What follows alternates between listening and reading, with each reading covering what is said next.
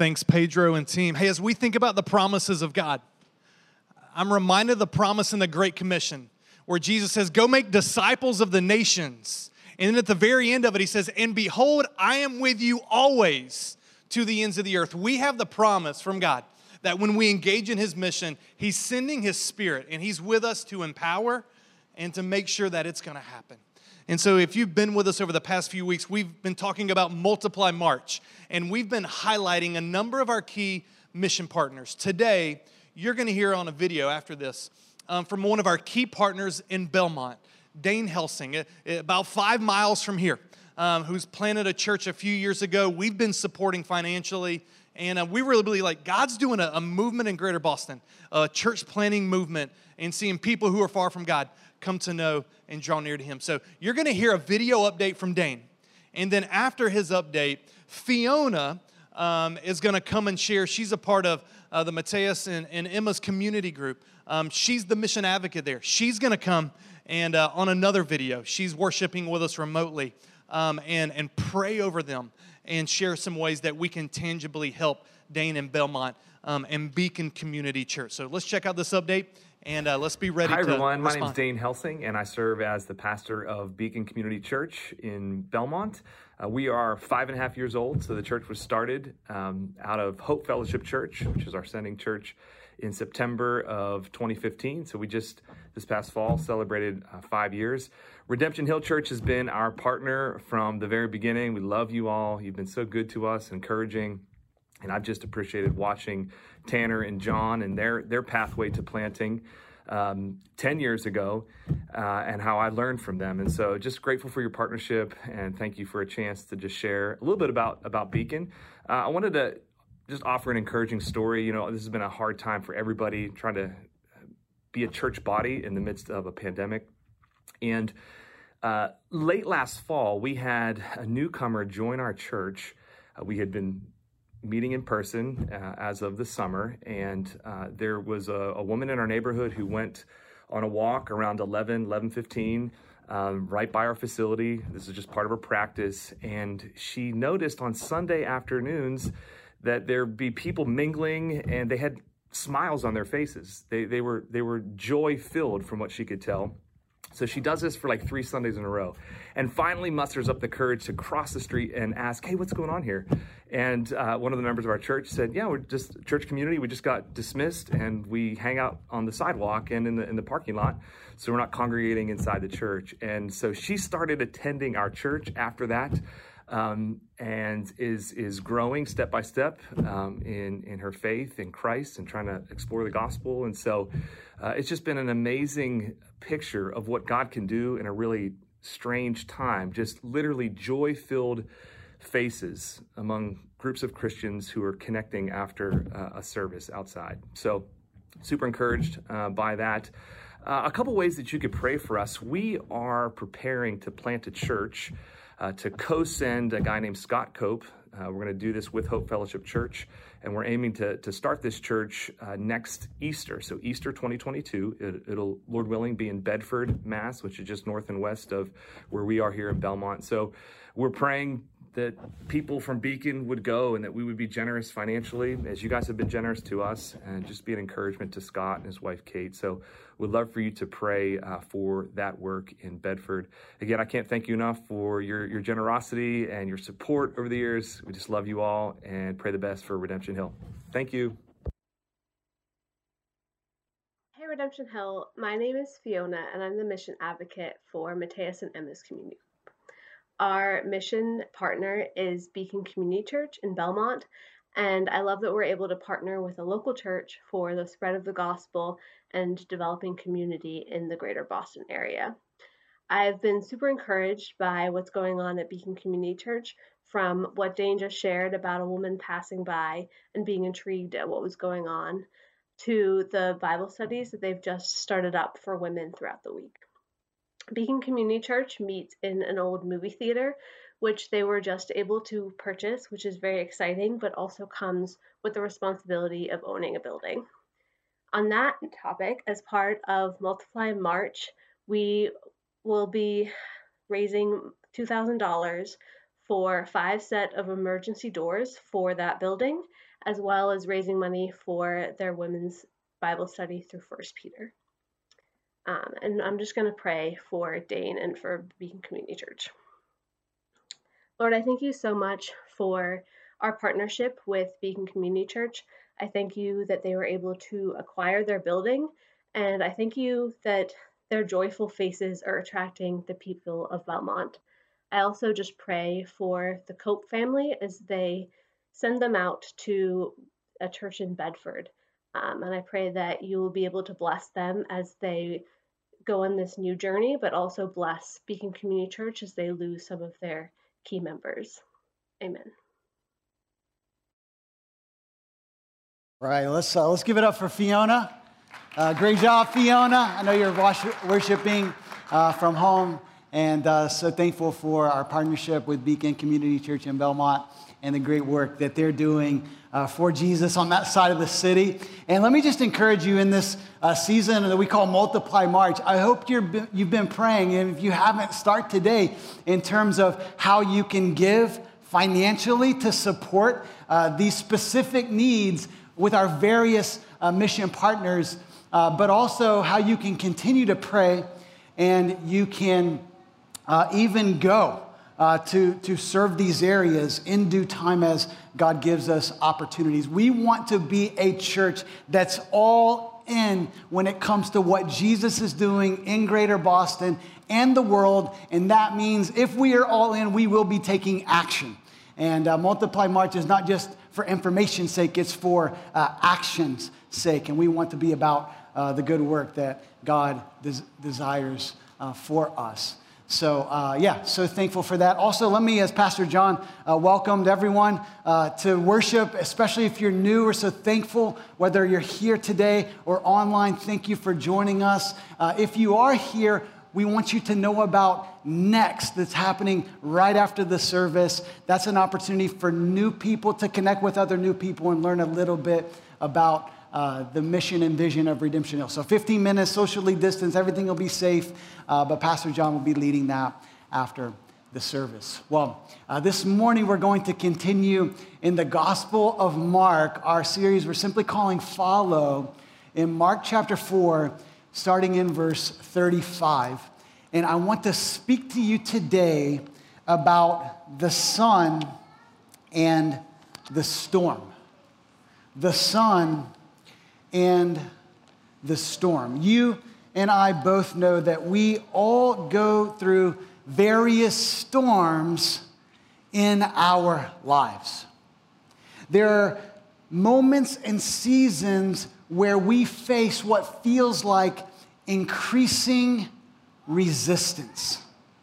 We all experience the swirl of various elements within us and outside of us in the fallen world in which we live that provoke storms of the soul. We were reminded of this again this past Tuesday when a 21-year-old white man by the name of Robert Allen Long opened fire on 3 massage businesses in and around Atlanta, Georgia, killing 6 Asians and 2 white people.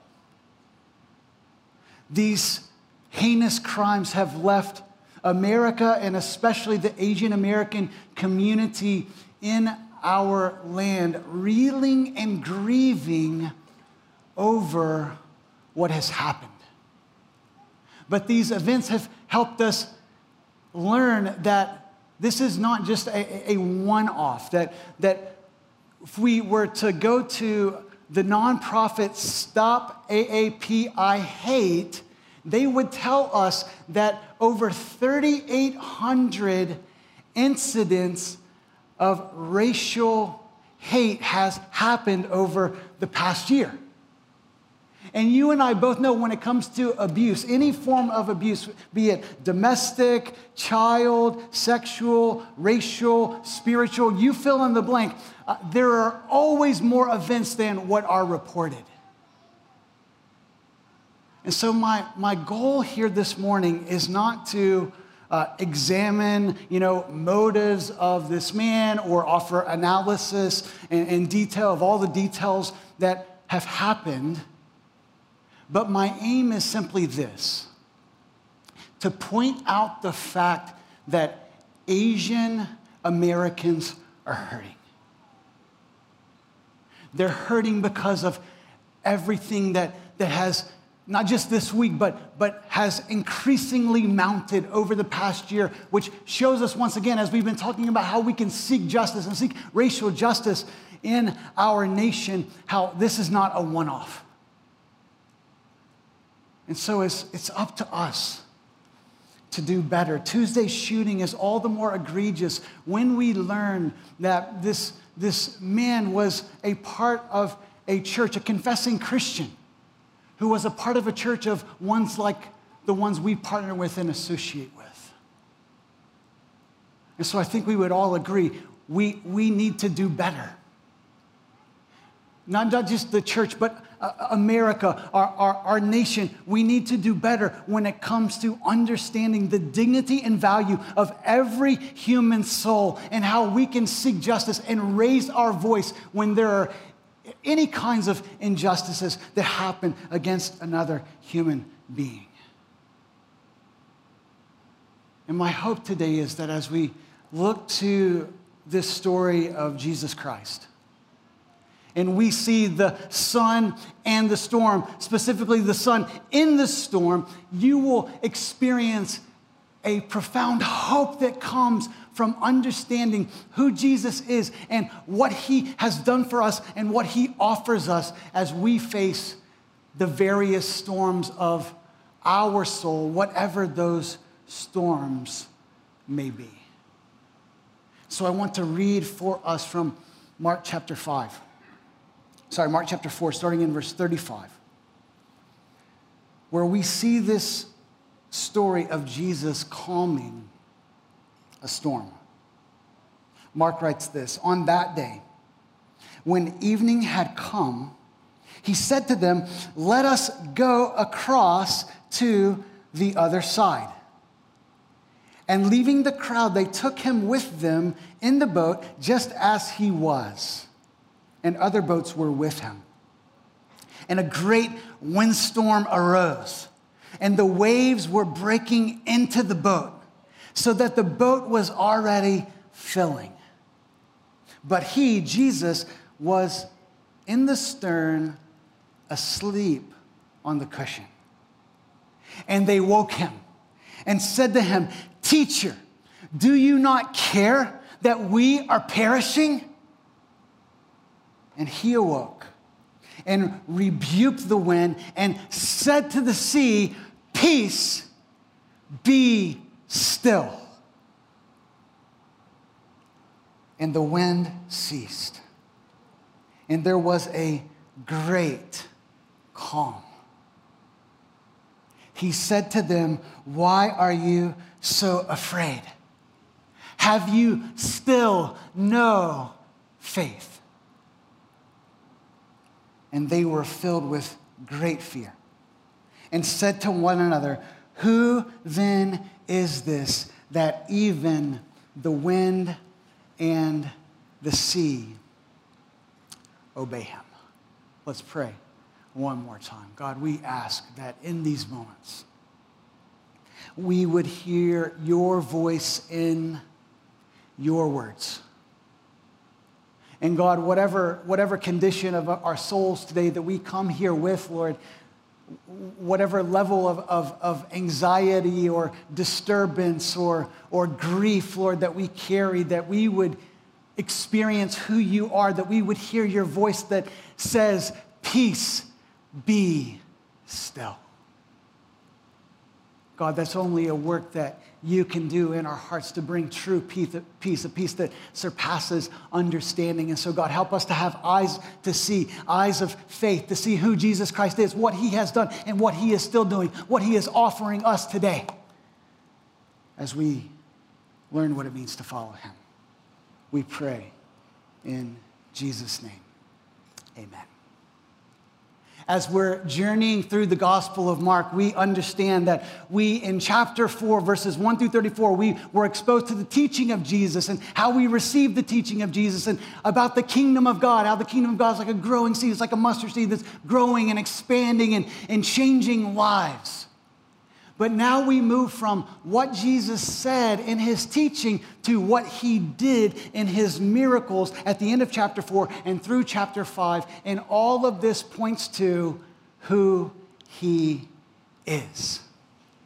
The details of this text point us to an eyewitness report, which is most likely Jesus' closest disciple and leader of the early church, the Apostle Peter. And as the story begins, we see in verse 35, it says, on that day. Okay, so this same day that Jesus is teaching from the bow because the crowds are pressing in on him, okay, that very day, he's ending his teaching and evening comes. I mean, this shows us that Jesus was not afraid of hard work. I mean, we work pretty hard as college students, as Bostonians, in our jobs, okay? Jesus understands hard work. And at the end of that day, he said to them, let us go across to the other side. Now, when you're reading narrative and seeking to understand what the Bible says in the various narrative portions, there's a lot of narrative in the 66 books of the Bible. You always want to pay attention to the dialogue. And so when Jesus says, let us go to the other side, this is less of a suggestion and more of a command. Let's go. It's time to move. We are going to the other side. You don't want to miss that detail in the story. Verse 36 then says, and leaving the crowd, they took him with them in the boat just as he was. This tells us that part of the major motivation for Jesus is, like, Jesus is in the boat, he's teaching, and the disciples are like, you said let's go, okay, we're taking off, because if we let you get out of the boat and onto the shore, the crowds are going to press in on you again, so you're just going to take off from the boat, we're going to the other side. But even as Jesus is seeking to get a reprieve from the crowds, it says that other boats were with him. It implies that other boats were following them across the sea. Jesus couldn't escape from the crowds. They kept going after him, not only to hear his teaching, but especially to experience his wonder-working power and miracles. What happens next as they were working the midnight shift? Verse 37 says this. And a great windstorm arose, and the waves were breaking into the boat so that the boat was already filling.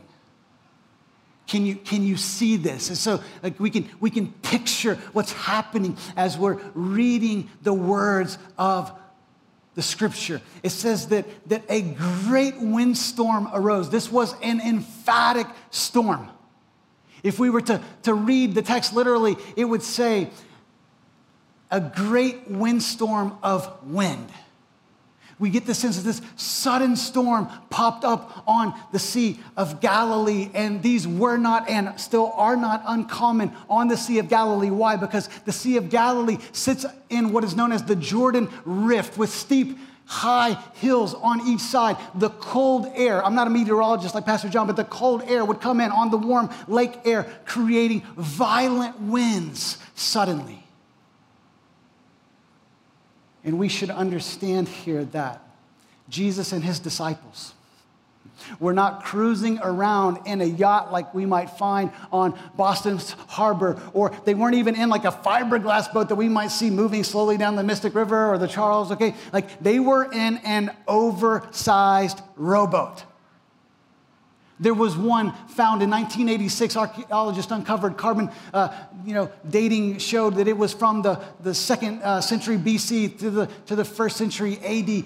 They said it was 27 feet long and 7.5 feet wide. It would have held about 15 people. This is probably the kind of boat that Jesus and his disciples would have been crossing the sea in.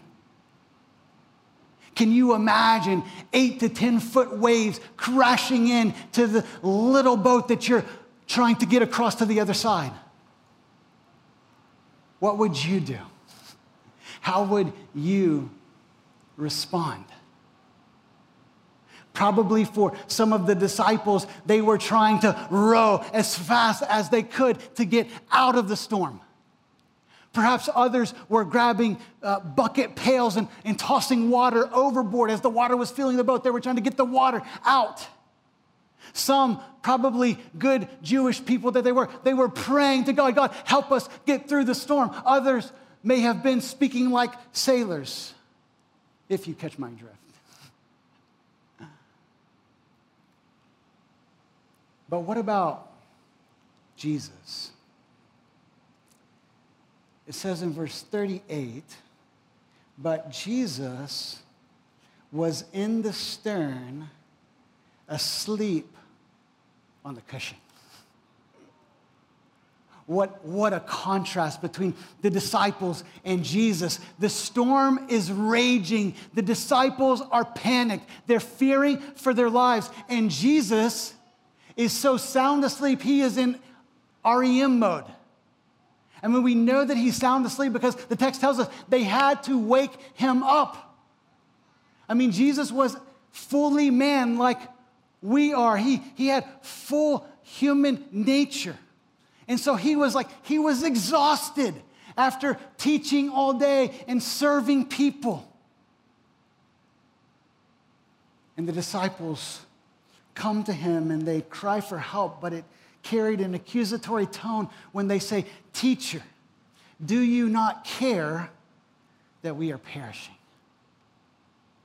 I mean, that's not like a super great way to talk to your leader, but especially when your leader is God. How does Jesus respond? I hope you'll picture this with the eyes of faith. It says in verse 39, Jesus awoke, he rose up, and he rebuked the wind. And then he spoke to the sea these simple 3 words, "Peace, be still." It carries a definitive force. Be still and stay still. You have no business stirring up a storm here anymore. And Mark simply describes the miracle on the sea in these words, and the wind ceased, and there was great calm. Verse 37 says it was a great storm. Verse 39 says there was great calm. The word for great is megale, mega. It's a mega storm, but there then was a mega calm. And what Jesus is doing here is this. He's displaying his authority over nature and over his creation. What's happening on the Sea of Galilee would have reminded the disciples as they remembered their scripture, what they had been taught out of the Psalms, where in Psalm 107, verses 23 through 32, written 7 centuries before Jesus was born and lived his earthly life. Listen to what this psalm says.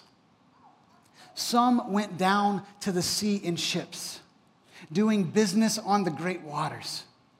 They saw the deeds of the Lord, his wondrous works in the deep.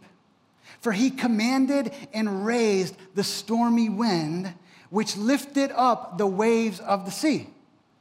They mounted up to heaven. They went down to the depths. Of poetic language to show how the boat is rocking, going up and down. Their courage melted away in their evil plight. What an apt description of that stormy night. Verse 27, they reeled and staggered like drunken men and were at their wits' end. Does that sound like the disciples? Then they cried to the Lord in their trouble, and he delivered them from their distress. He made the storm be still, and the waves of the sea were hushed. Then they were glad that the waters were quiet, and he brought them to their desired haven. Let them thank the Lord for his steadfast love, for his wondrous works to the children of man. Let them extol him in the congregation of the people and praise him in the assembly of the elders. I'm pretty sure you caught what I'm trying to communicate. Verse 28, they cried to the Lord. They cried out to God.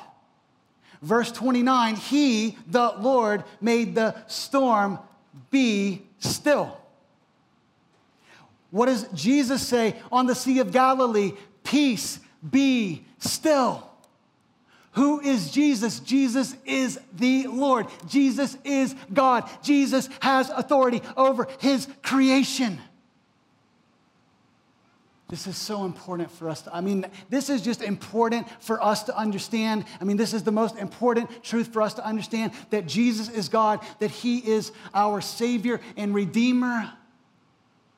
That's just encouraging for us. Like if you want peace in your life, you need to understand who Jesus is, that Jesus is God. But it's all the more important to understand when various religions and worldviews would deny the claim that Jesus is God. Specifically for another monotheistic religion, Islam.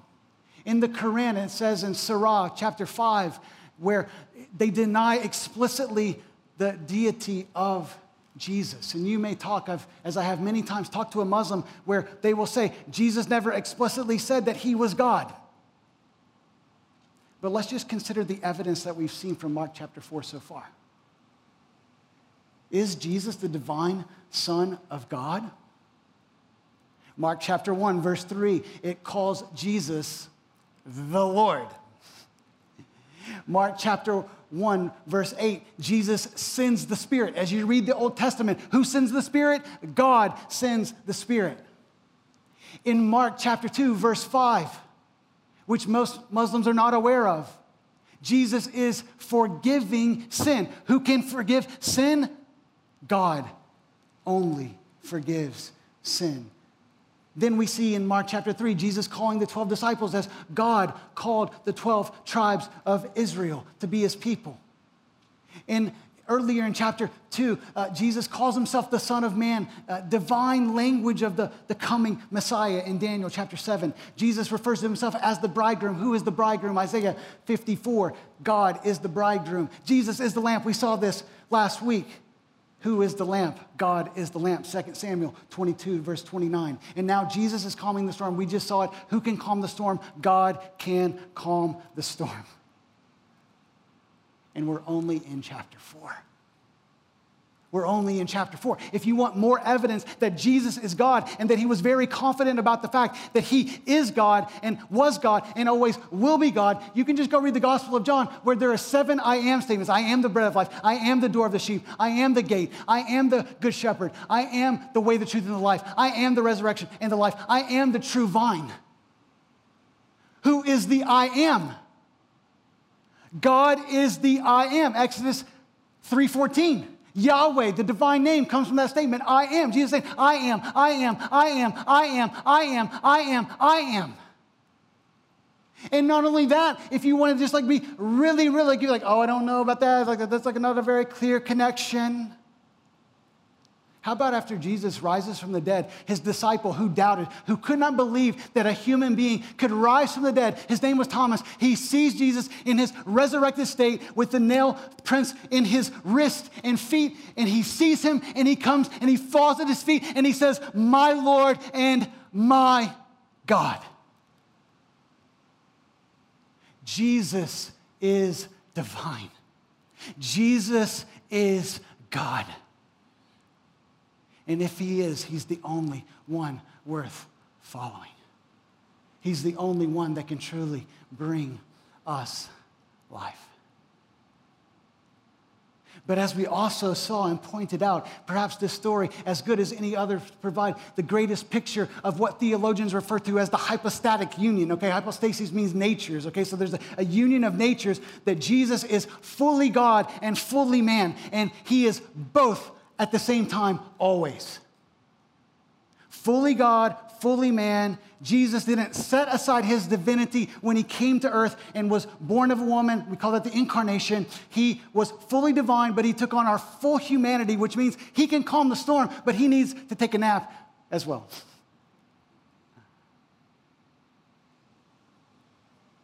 the Word became flesh and dwelt among us, and we have seen his glory as of the only Son from the Father, full of grace and truth. John chapter 1, verse 14. And so Jesus does Jesus things. He calms the storm. But then we get to the heart of the story in verse 40.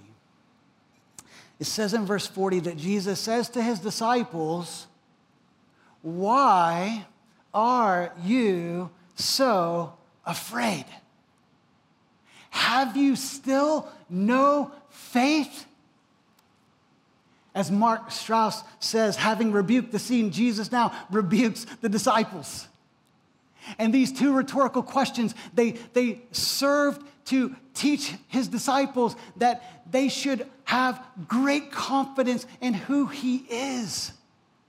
That they should have already been able to trust that, hey, if Jesus is in my boat, then I don't have to worry about it going to the bottom of the sea.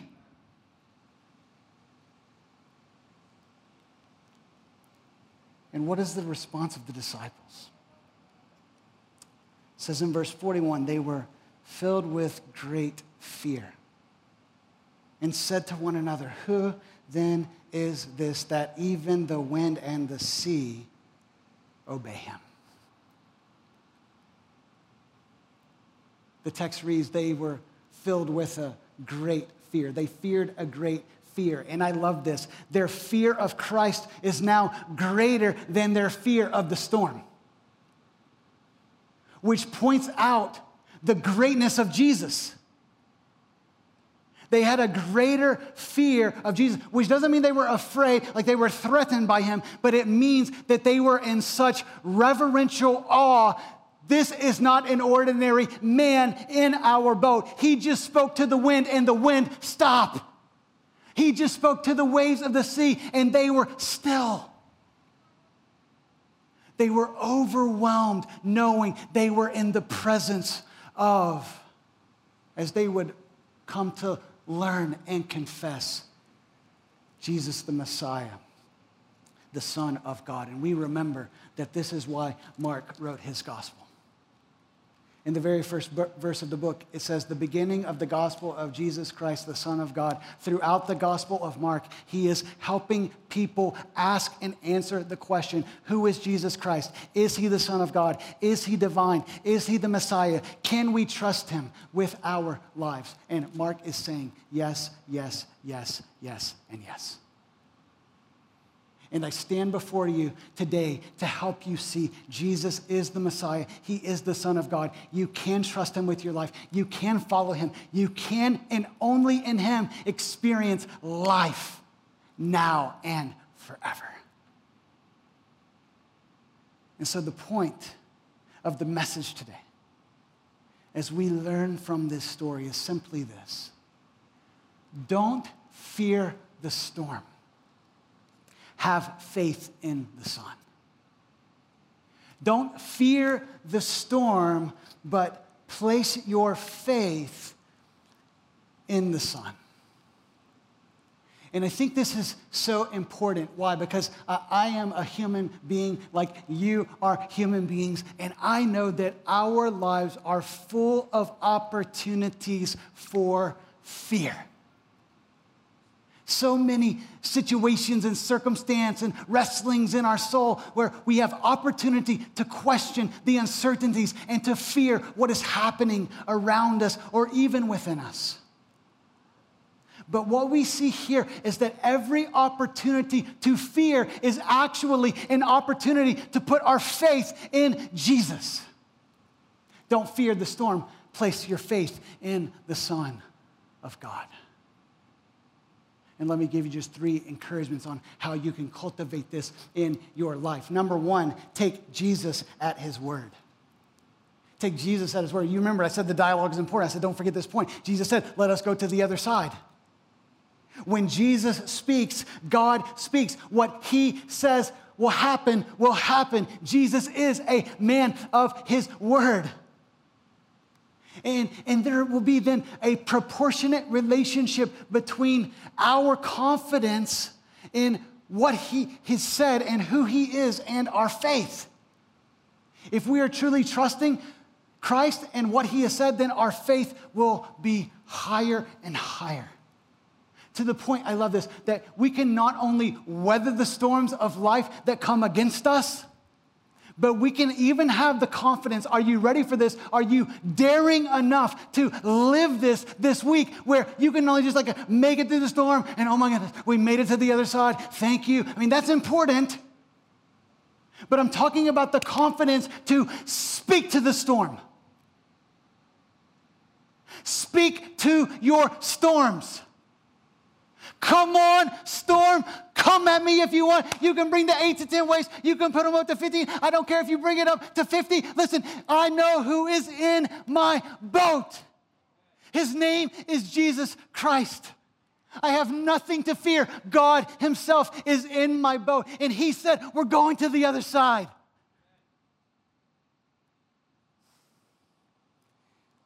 That's so true that it might fire you up just a little bit.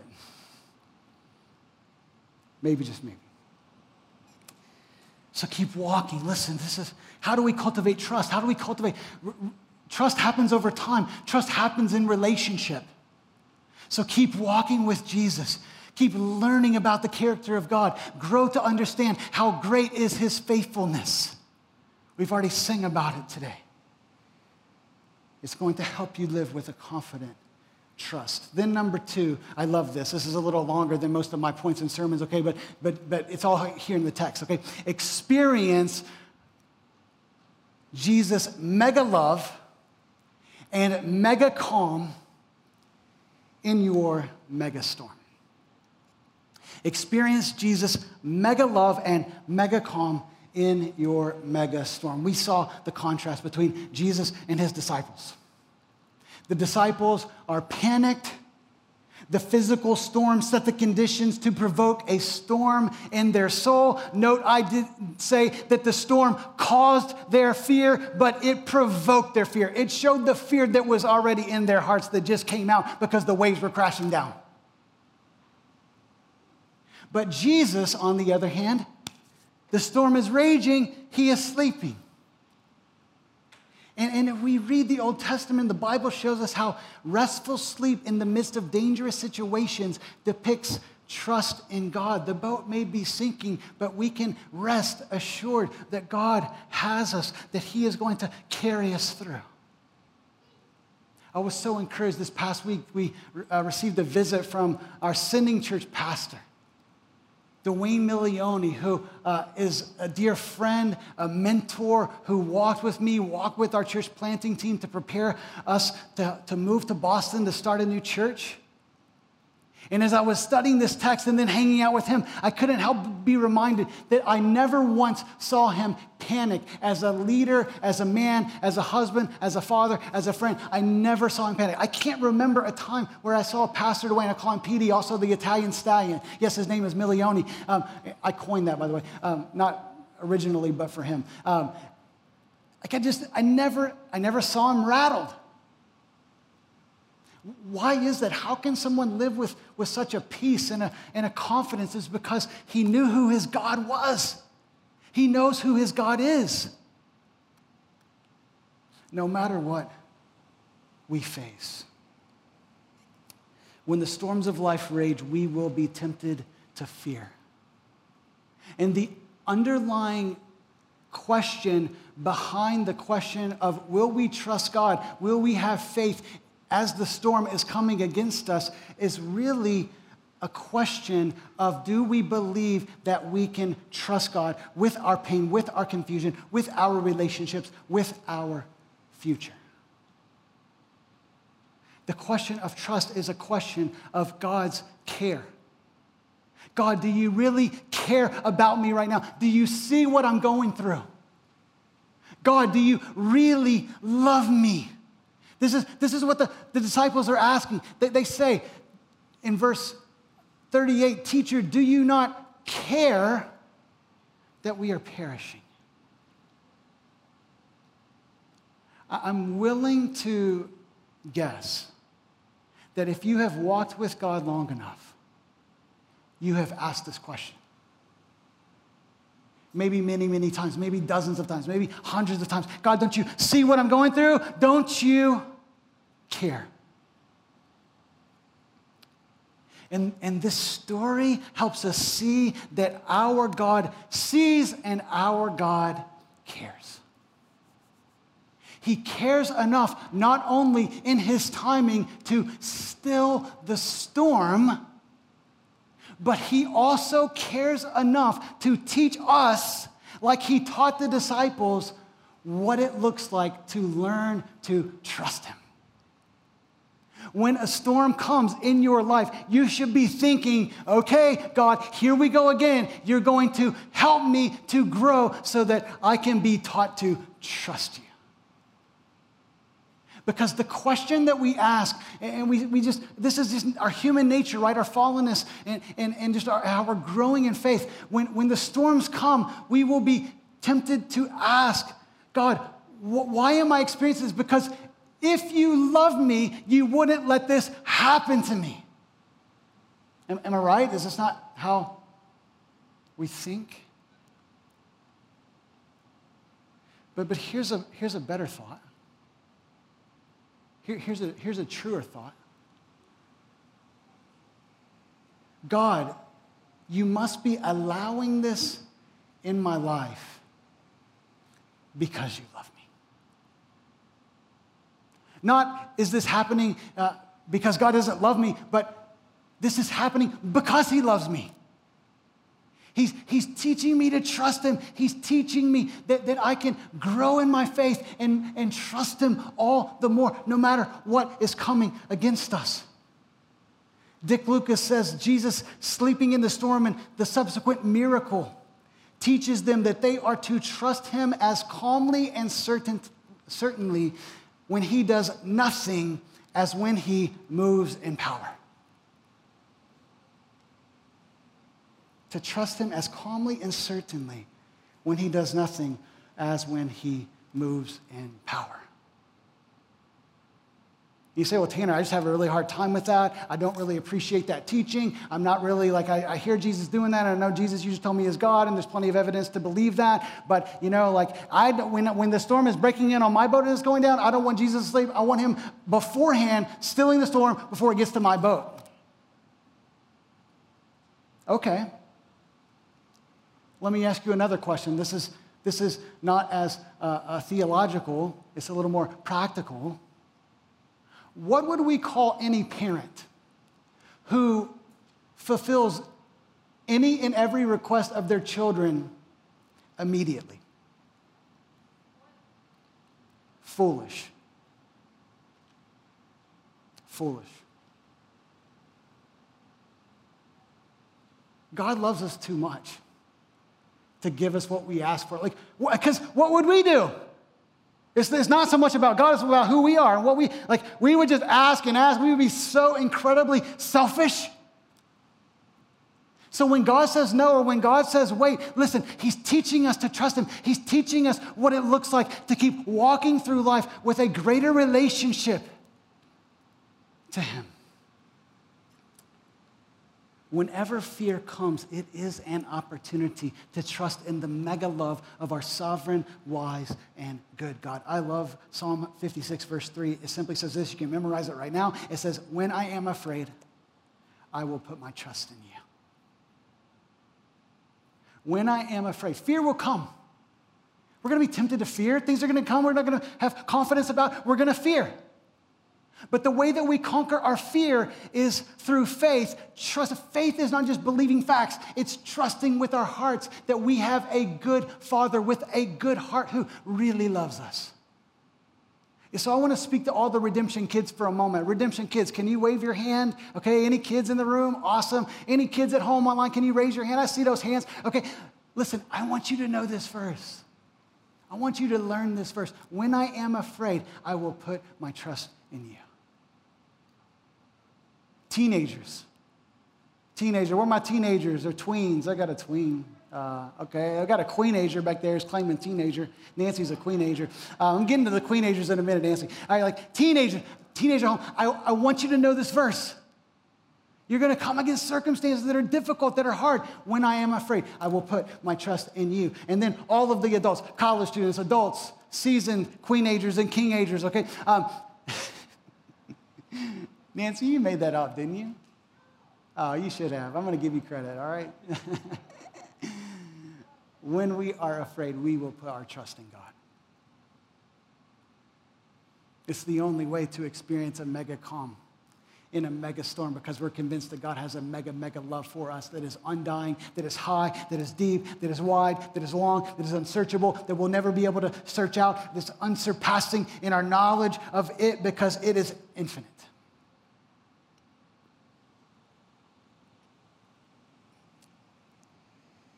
God loves us, he cares for us, he never leaves us or forsakes us, so we can lean on and experience his peace no matter what we're facing in life. And then finally, number 3, we need to exercise faith.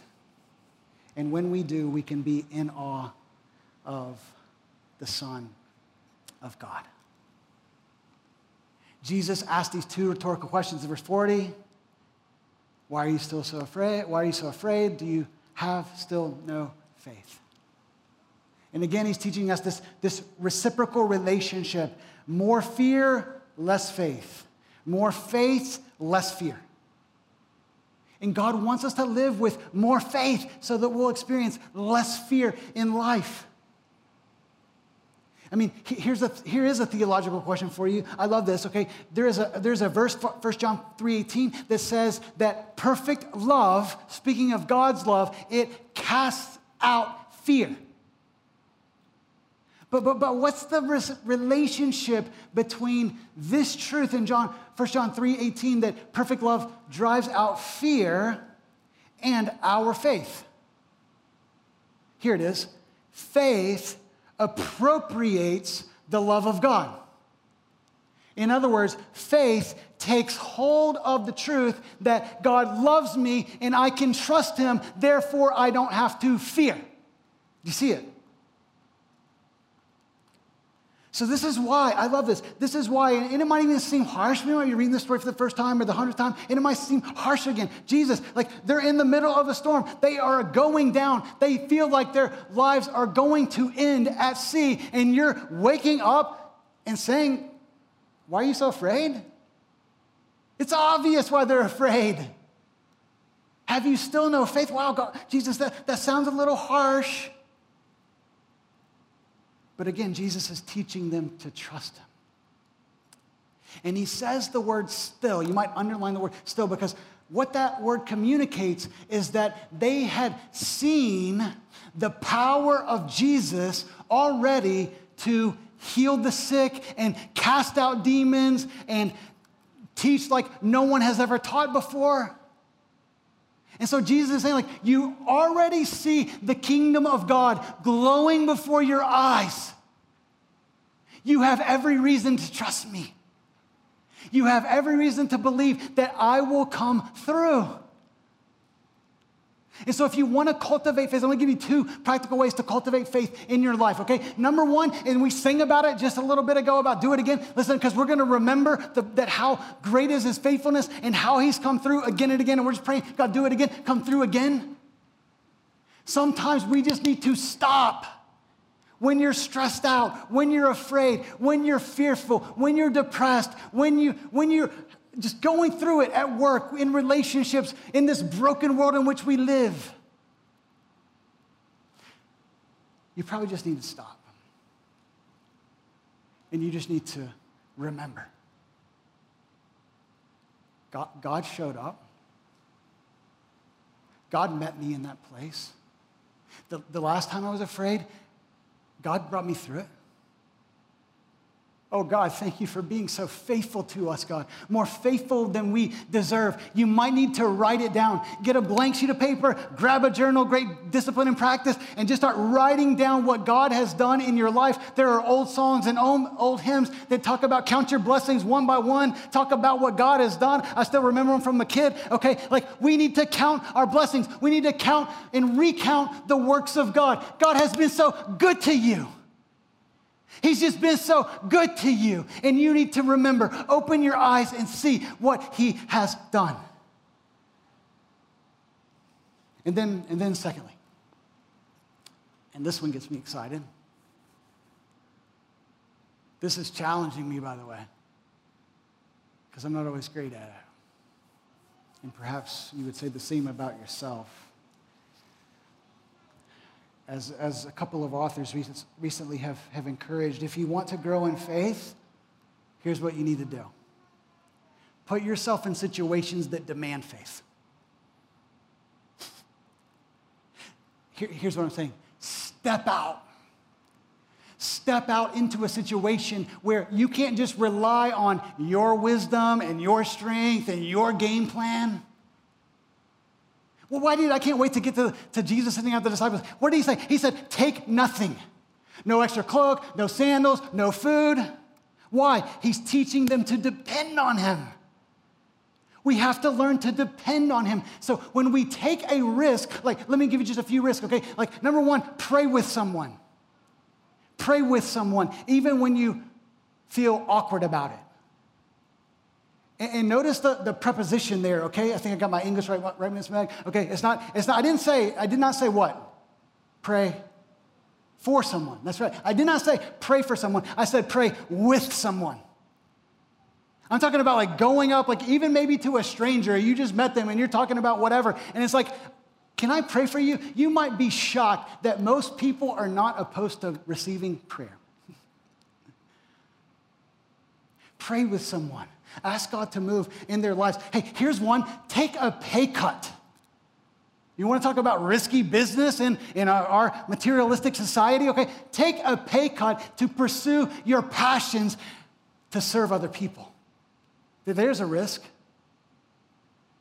You might find that you just learn to trust God a little more, but you also might find that you find a lot more satisfaction and meaning and fulfillment in life. Hey, here's another one.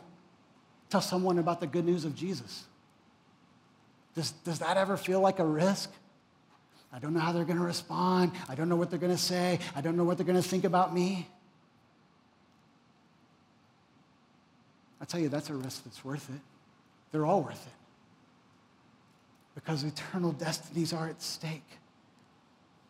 And the life that we're describing week by week at Redemption Hill Church, how we can have peace in life and peace with God, it's all at stake, that people would be set free from everything that's coming against them because of how good Jesus is. I love what T.J. Tim says in a book that I've read. He says, take a risk. Take a risk. Why? Your Father is the King of the universe. You might want to write that down. Take a risk. Your Father is the King. Like, you can take a risk. You can step out because God is your God, the King of the universe, the King who made everything. He is with you. He's your Father. He loves you more than any earthly parent will ever begin to love their children. Dag, I know I better wrap up the sermon, but I'm just having so much fun up here in Mark chapter 4, verses 35 through 41 that I don't want to end it, but I'm going to end it right here. When we exercise faith. Oh, by the way, we'll talk about it in a minute. Postcards for Easter. Stay tuned. These are free. They're stamped. You can take a risk. You can take a risk and invite someone. Online, in person, take a risk. But here it is. When we see Jesus for who he is,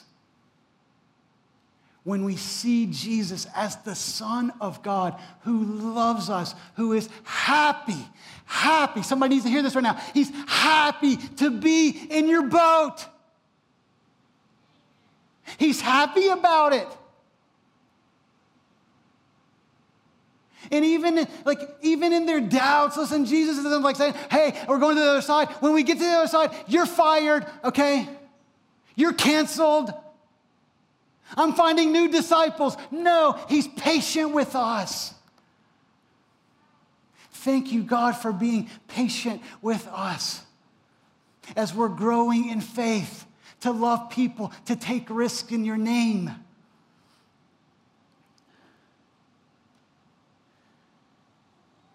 And as we grow in faith, and as we see him for who he is, we will be in awe. We will be overwhelmed. Jesus is amazing. There's nothing nor no one who is more amazing than Jesus Christ. And he's showing himself. Are you ready for this? I have a feeling most of you aren't ready for this statement, and that's no judgment, okay? This is just a prayer. God, make us ready for this statement. God, that you will amaze us every day. This is what he wants for us. Jesus doesn't take days off. He's working. He's showing up. If you show up and step out, I can promise you that he will show up and you will be amazed. Ray Ortlund says this: Christianity is not about you being amazing, but you being amazed. We don't have to be amazing. God is amazing. If we step out, he will show up, and we won't be amazed with ourselves. We will be amazed with him, and other people will see how great he is, and hopefully they will be amazed by him as well. So God, that's our prayer, that you would work in our lives to see who you are, to see that you are the king of the storm, to see that you are undefeated when it comes to the storms that come against you. And that all we have to do is look to you and see your heart. See how kind you are, to see how much you love us, to see how much you care, to see how you're teaching us, to see how you're growing us. God, I pray for every person in this church, every person that may become a part of this church who are watching online, God, whatever they're going through. I pray specifically for our Asian American community, as it's been a really difficult week. God, that you would comfort them, that you would speak, peace, be still. And that they would know you in a new way, in a fresh way. That this is not just, one God of many that might bring me a little bit, but it's like this is the God of gods. The King of Kings. There's no other God. There's just false gods that try to take the true God's place. But God, you are the true God. You are the one that we can follow. And so, Father, do a work in us that only you can do. We pray in the name of Jesus. Amen.